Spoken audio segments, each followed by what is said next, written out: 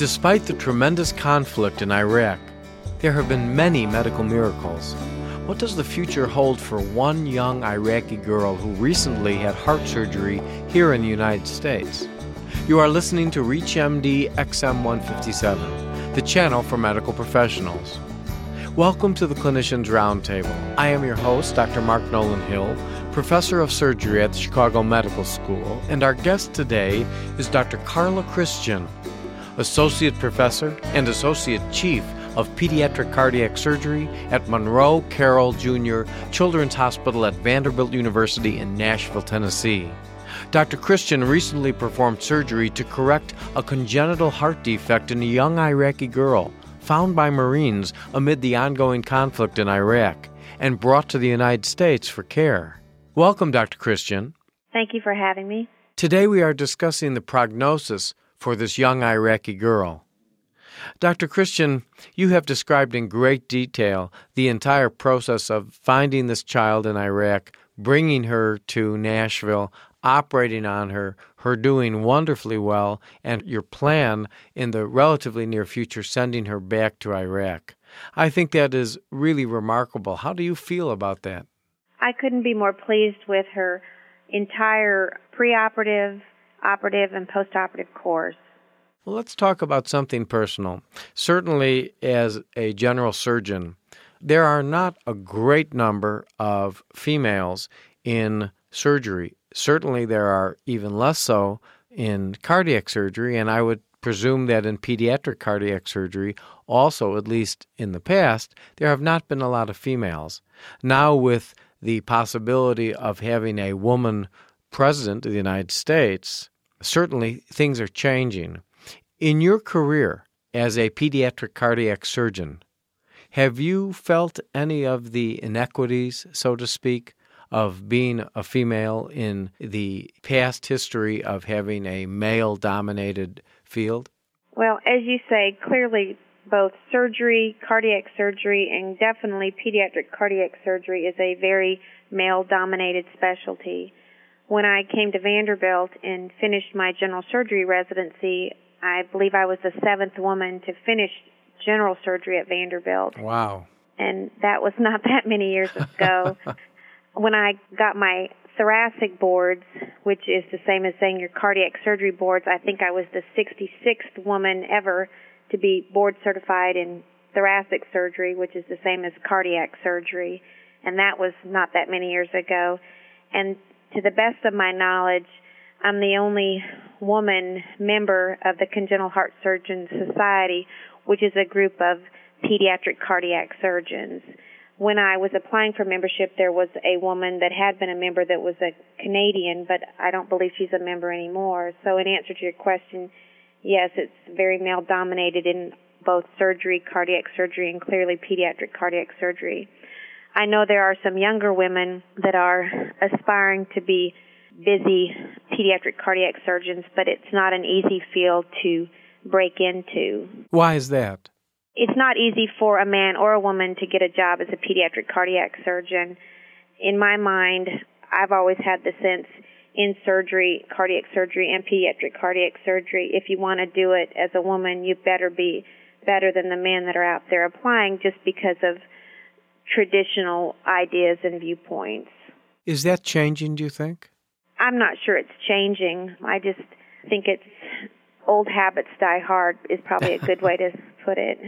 Well, what about the fact that I believe in the past year or so that the majority of admissions to medical school have been female?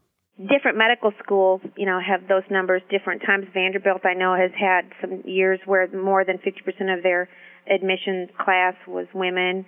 So that there's no question there's lots and lots of women going to medical school, but then you have to say, when they finish medical school, are they pediatricians, are they family medicine doctors, do they go into OBGYN, or do they go into surgery?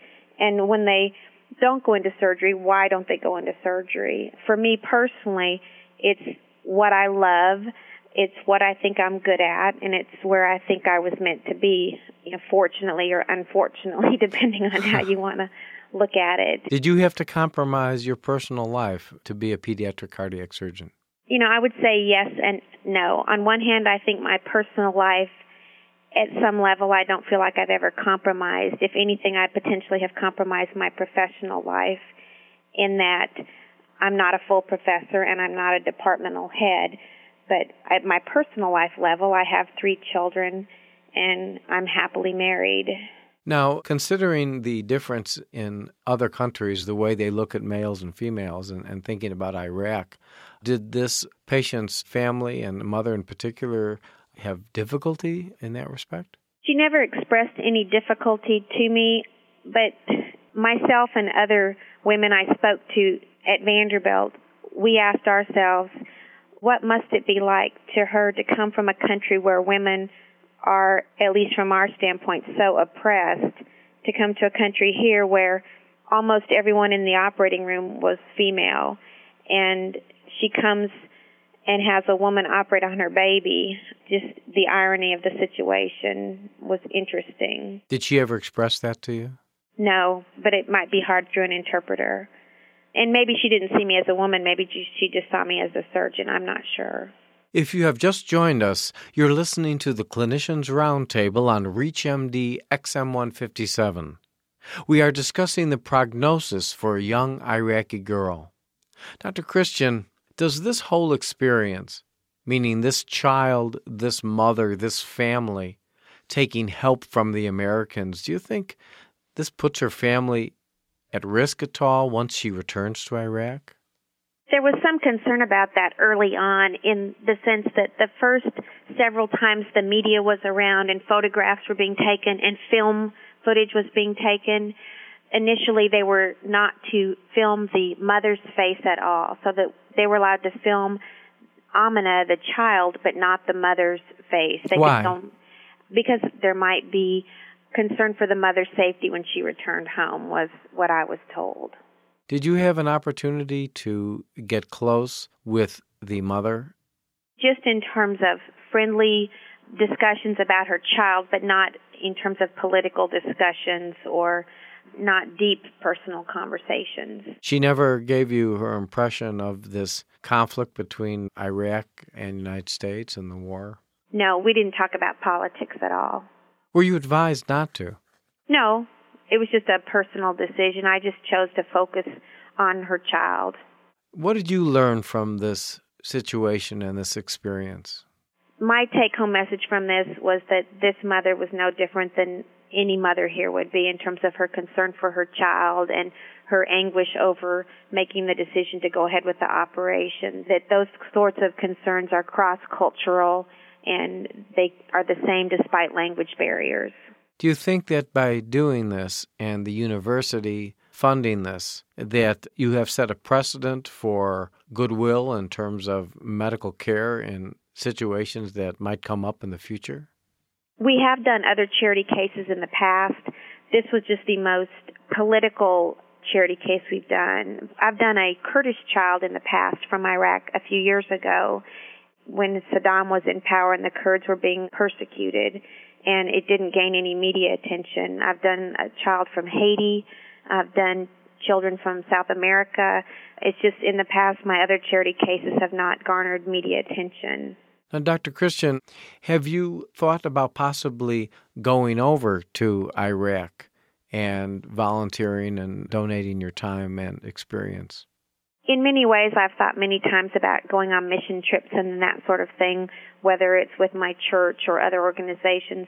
The biggest problem that poses for me is what I do requires a team, and I liken it to a symphony. So for me to go by myself doesn't accomplish much. I need my whole group to go, and that's when it becomes more cost-effective and really safer for the patient to bring the patients to us rather than trying to take us with our whole team to other areas, because not only is it just the operation per se, but it's the post-operative care, and it's hard to recreate our environment in other places. Now, there are some surgeons that do that, but I can't just go by myself out and do cardiac surgery in the jungles of Africa or in Iraq in a war-torn area. I have to have perfusion and anesthesia and a first assistant and a scrub nurse, and then I've got to have a place to put that child once the operation's over. And so that's the problem with, say, me wanting to go by myself. And while